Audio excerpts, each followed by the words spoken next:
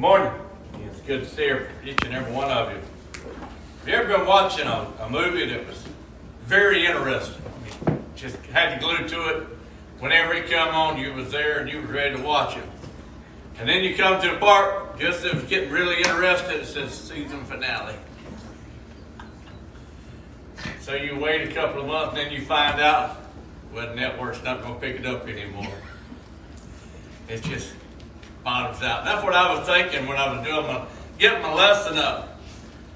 When Brother Reagan asked me to do it, so I can do one on the holidays and do something. And I got thinking, I got to find out what Elijah's doing, and find out if Jezebel ever got her hands on him.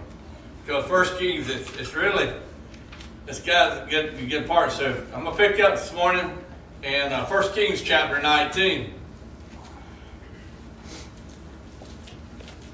But we just read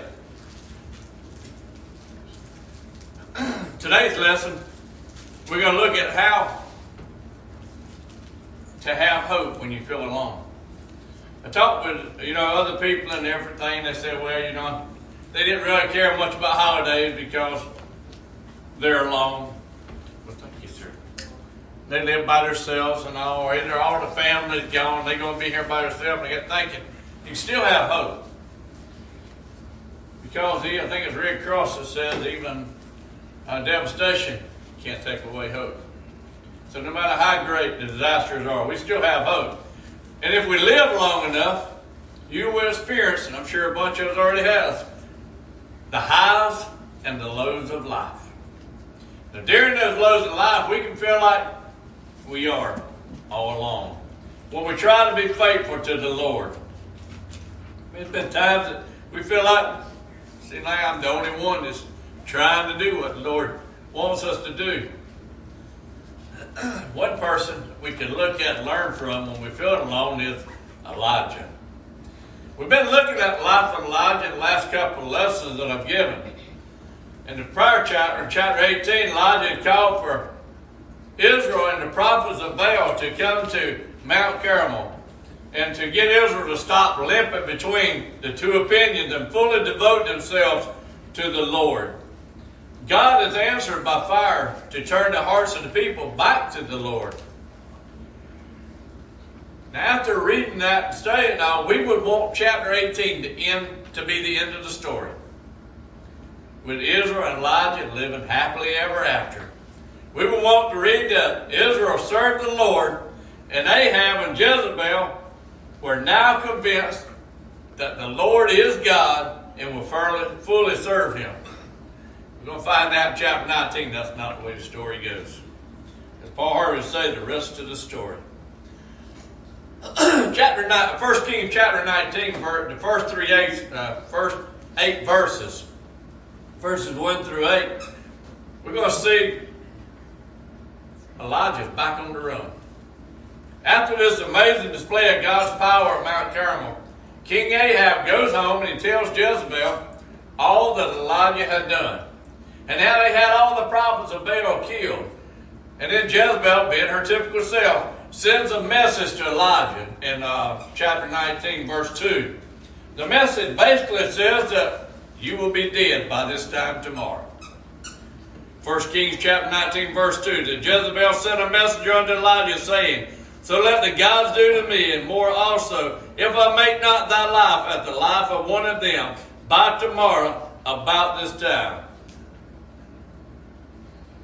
Now this is enough to sour a great day.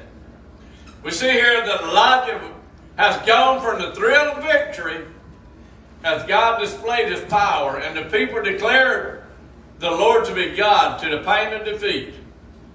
As Jezebel says that these are your last 24 hours to live. So Elijah runs for his life, leaving Israel altogether, and goes to Beersheba in Judah, which is in the southernmost part of Judah. He leaves his servant in Beersheba, and he goes another day's journey into the wilderness, where he sat under a desert shrub, a juniper tree. And then Elijah prays to the Lord. And he says, it's enough. Now, O Lord, take away my life, for I am no better than my fathers. Elijah believes that this is the end of the line. He has every reason to believe in Jezebel's threat of death, because it tells us she's been killing the other prophets of the Lord up until this point. Now we also see in chapter 18 that Obadiah, who works in Ahab's administration, had been able to save 100 of the Lord's prophets. But Jezebel is on a mission to kill all of them. And now it seems that Elijah has become public enemy number one in Israel. Jezebel is going to make certain to end his life. So Elijah prays to the Lord that he do it rather than let her. His efforts appear to have been no better than those who come before him. And then after he prayed, Elijah laid down and went to sleep. We're told that an angel comes to Elijah and tells him to eat. He wakes, looks, and he sees bread baked on these hot stones and a jar of water. So he eats and he drinks, and then he lays down again. When the angel comes to Elijah again and tells him to eat again, because the journey is too much for you. So Elijah ate and drank, and then went as he was directed. He goes for 40 days and 40 nights to Horeb, the Mount of God. This mountain is also called Mount Sinai, where the Lord delivered the 10 Commandments to Moses. Now Elijah looks like Moses, who was on the mountain for 40 days. And he prefigures Jesus, who was in the wilderness for 40 days. Now we're going to see in 1 Kings chapter 19. The next verse is chapter 9 through verse 18. And I encourage you to read these verses. It's interesting. I can only tell you parts of what's going on in this story. But when Elijah arrives to the mountain, he spends the night in a cave. And the word of the Lord came to him, asking, "What are you doing here, Elijah?" That's something that each and every one of us can be asked this morning. We're here in God's house. What are you doing here this morning? Hopefully we say we're here to praise thee. But when the word of the Lord asked Elijah, "What were you doing here?" Now it's important that we do not misunderstand this question. Because I think that it's probably been misunderstood. It could easily be misunderstood in the past. This is not a rebuke nor a question to be critical of Elijah. Why is Elijah at this mountain? He is there because God told him to go there. So this question cannot be a rebuke of Elijah. Rather, God is inviting Elijah to tell him what is going on. In other words, the Lord is asking Elijah to state his purpose. What do you need? What can I do for you? Elijah gives his answer in verse 10. Verse 10, chapter 19, he says, "And he said, I have been very jealous for the Lord God of hosts, for the children of Israel have forsaken thy covenant, thrown down thy altars, and slain thy prophets with the sword. And I only am left, and they seek my life to take it away." Now it's important that we carefully listen to what Elijah just said. First, he says, "I have been very jealous for the Lord." Excuse me. Elijah said that he'd been trying to do the work of the Lord that the Lord has given him to do. Secondly, the people have forsaken your covenant. They've thrown down your altars. They killed your prophets with the sword. I am the only one left, and they're trying to kill me too. What Elijah is saying is that his signs have done nothing. His preaching has done nothing. The work on Mount Carmel did nothing.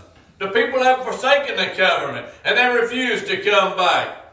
We should not see Elijah throwing a pity party, as some may claim, but rather Elijah is declaring that he's a failure. Elijah was the only one standing for the Lord on Mount Carmel. No one else would, and now he's going to die by Jezebel's hand. Now let's look at what God does in verse 11. Chapter 19, verse 11, and he said, "Go forth and stand upon the mount before the Lord. And behold, the Lord passed by, and a great and strong wind rent the mountains, and brake in pieces the rock before the Lord. But the Lord was not in the wind. And after the wind, an earthquake. But the Lord was not in the earthquake." God tells Elijah to go stand out on this cave.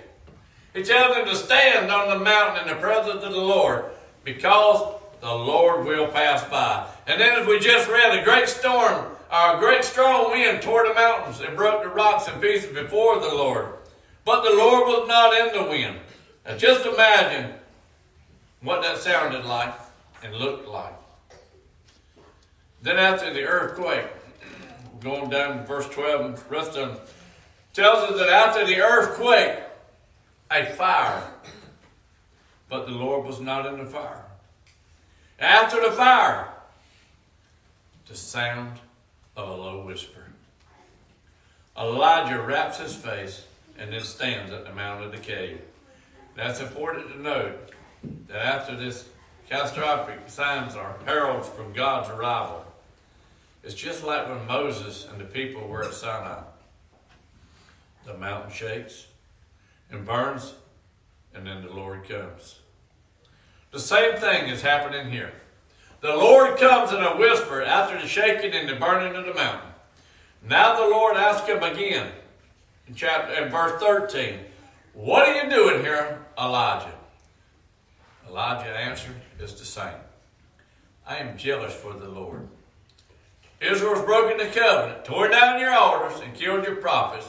I am the only one left, and they're about to kill me also." Now God gives Elijah some directions. He says, "Go back the way you came and anoint Hazael as king over Syria, and Jehu as king over Israel. Finally anoint Elijah to be the prophet in your place."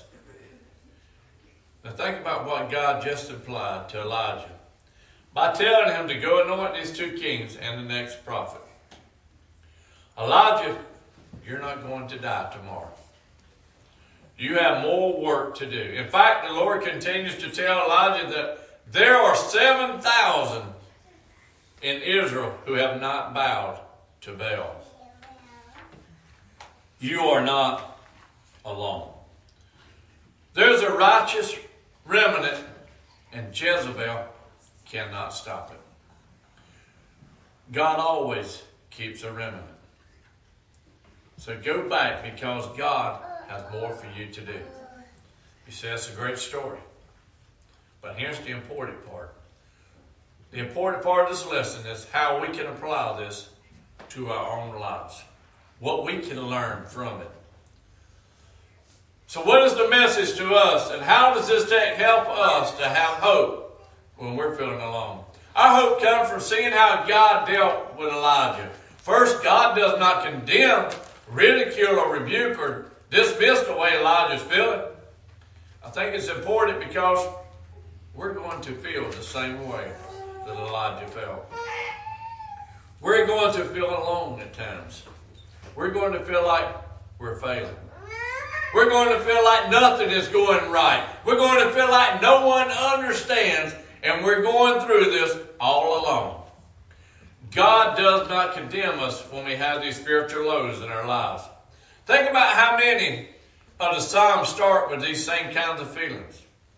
Many of the Psalms talk about the difficulty of enduring the wickedness around them while trying to remain faithful. But what Elijah does next is very important. Elijah prays to the Lord.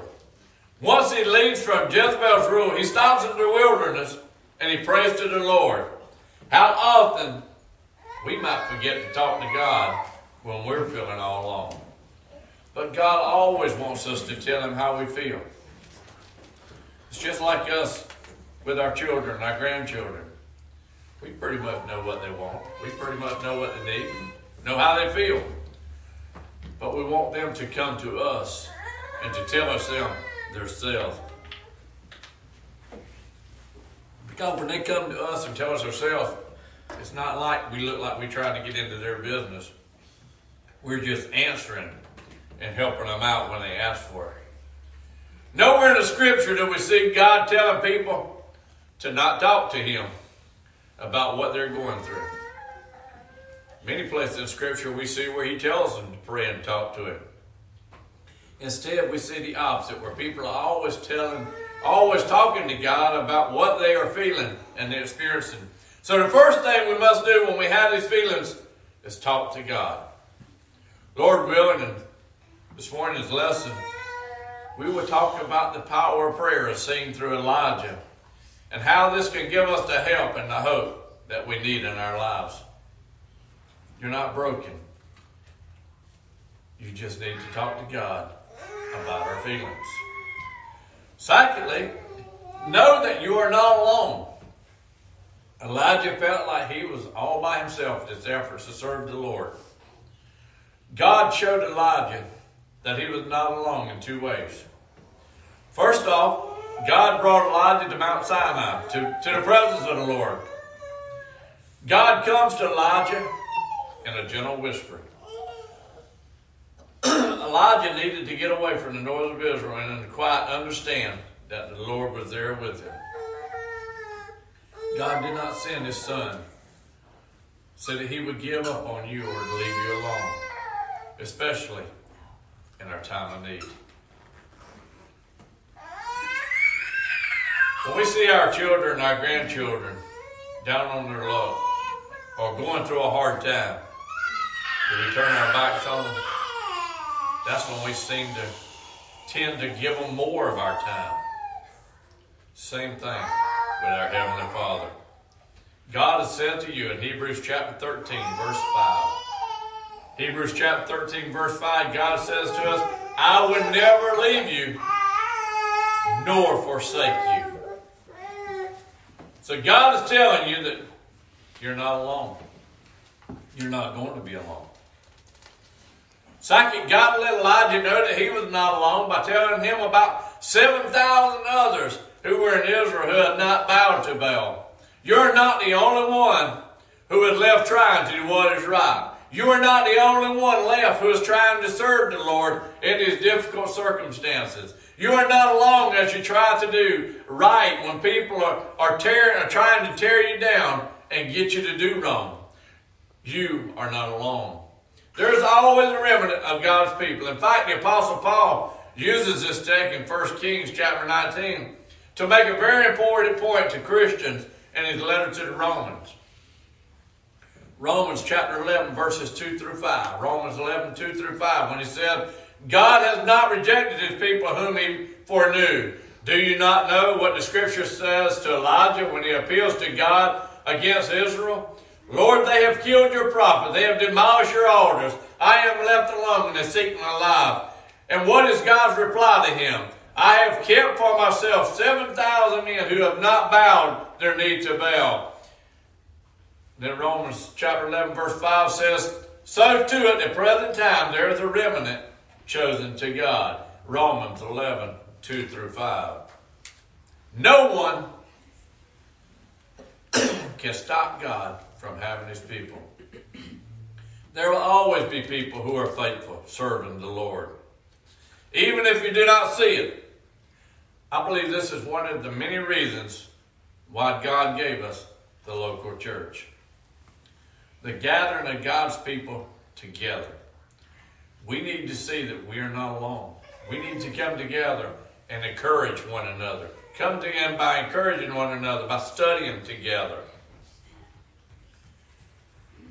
You are not alone in your struggle. Just look around the room this morning. This is an important reason why we gather. And we need to gather as much as possible, not as little as possible.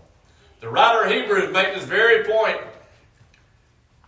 to encourage one another all the more by not neglecting to gather with each other. Hebrews chapter 10, verse 25. Hebrews 10 and 25, when it says, do not forsake the assembly. God gave us each other so that we would not feel alone. And we can know that you're not alone. You are part of the spiritual family, and we are here for each other. Finally, you can have hope when feeling alone by understanding that God has more for you to do. This is what God told Elijah. God told Elijah that he was not done with him. He had more for Elijah to do. Same thing with each and every one of us. He's not through with us. He has a lot more for us to do for him. Now go back to Israel and anoint some kings and appoint a prophet. You know, if I was praying to God and I told him that I'm the only prophet you got left, and Jezebel going to kill me tomorrow, and God told me, well, go appoint another prophet, I'd probably get worried. But God's not telling him to go and appoint this other prophet because you're going to die tomorrow. God's just telling him the job that he's got lined up, the work he has lined up for him. In other words, God had more for Elijah to do. But the important thing we need to look at is God has more for each and every one of us to do. So do not give up. Elijah is telling God, I've tried. There's nothing left for me to do. I give up. But God's answer is there's more for you to do. We need to see that Elijah's definition of success was different than God's definition of success. Same thing with each and every one of us. Our definition of success for God's work is different than God's definition. Elijah's definition was that all of Israel would stop violating the covenant and return to the Lord. God's definition was that Elijah would go back and keep representing God to the people. But the beauty of God is that he will give you what you need today. Stopping, looking into the future, and look for what God wants you to do today. Think about how God does this with Elijah. When Elijah's in the wilderness, he does not start by asking what's he doing here and why is he there. God does not start by telling him to go back to Israel. God starts by telling him to eat and allows him to go back to sleep. Then God tells him again to eat so that he can take a journey to Sinai. Only at Sinai does God tell him there is more for him to do. But he did not tell him that while he was in the wilderness. He told him that while he was at Sinai when he was ready for it. God gives you what you need today. Do what you can for the Lord today. Stop looking at how far you need to go and how much you need to do to change years from now. Just look at what you can do for God today. God has worked for each and every one of us. We need to focus on what God wants us to do today, where we are, with the knowledge that we have now, and in the circumstances that we're in now, with the abilities that we have now. Let us end with the example and the power of Jesus because we see that God understands. Luke chapter 22, verses 39 through 44. Luke 22, 39 44 tells us, and he came out and went, as was his custom, to the Mount of Olives. And the disciples followed him. And when he came to the place, he said to them, pray that you may not enter into temptation. And he withdrew from them about a stone's throw and knelt down and prayed, saying, Father, if you are willing, remove this cup from me. Nevertheless, not my will, but yours be done. And there appeared to him an angel from heaven, strengthening him. And being in agony, he prayed more earnestly, and his sweat became like great drops of blood falling down to the ground. I want us to look at Luke 22 and verse 42 again. When it said, Father, if you're willing, remove this cup from me. But this is the main part I want us to think about. Nevertheless, not my will, but yours be done. That's what we need to say when we feel like we bumping our head against a wall. What we're doing is just not helping in anything. That's because we want things done our way. Let's back up and let God have his way. Trust in God, and he will take care of each and every one of us. And closing this morning, Jesus knows what you're experiencing. Jesus knows what it's like to be in mental anguish and agony.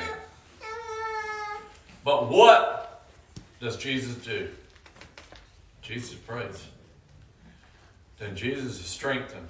And he continues to pray for today because of the work that was in front of him. Jesus was not alone. We are not alone. When we find ourselves in trials, tribulation, and stumbling blocks, and we pray and ask the Lord to help us, and then things start to get better, we want to just go on about our own daily lives. That's my problem with taking medication. When I get feeling bad and all, and the doctor put me on medication, I start taking it. First part of the medication made me feel good, so I just want to throw the rest of the medication in the drawer and go on about my way. And I find myself right back in that place. So if we find ourselves in these trials and tribulations, and we pray and ask the Lord to help us, let's also pray and ask the Lord to help us when things are going good, and keep praying. Then Jesus is strengthened, and he continues to pray for today because of the work that was in front of him. Jesus was not alone. We are not alone. Turn to the Lord, and he is here to strengthen you. With that being said, if anybody needs to be baptized, maybe you've already been baptized, but you stepped out of the Lord's way. You need the strength, and you need him to help us, strengthen you. I ask you to come forward this time while we have the prayers of the congregation, and we sing our song of invitation.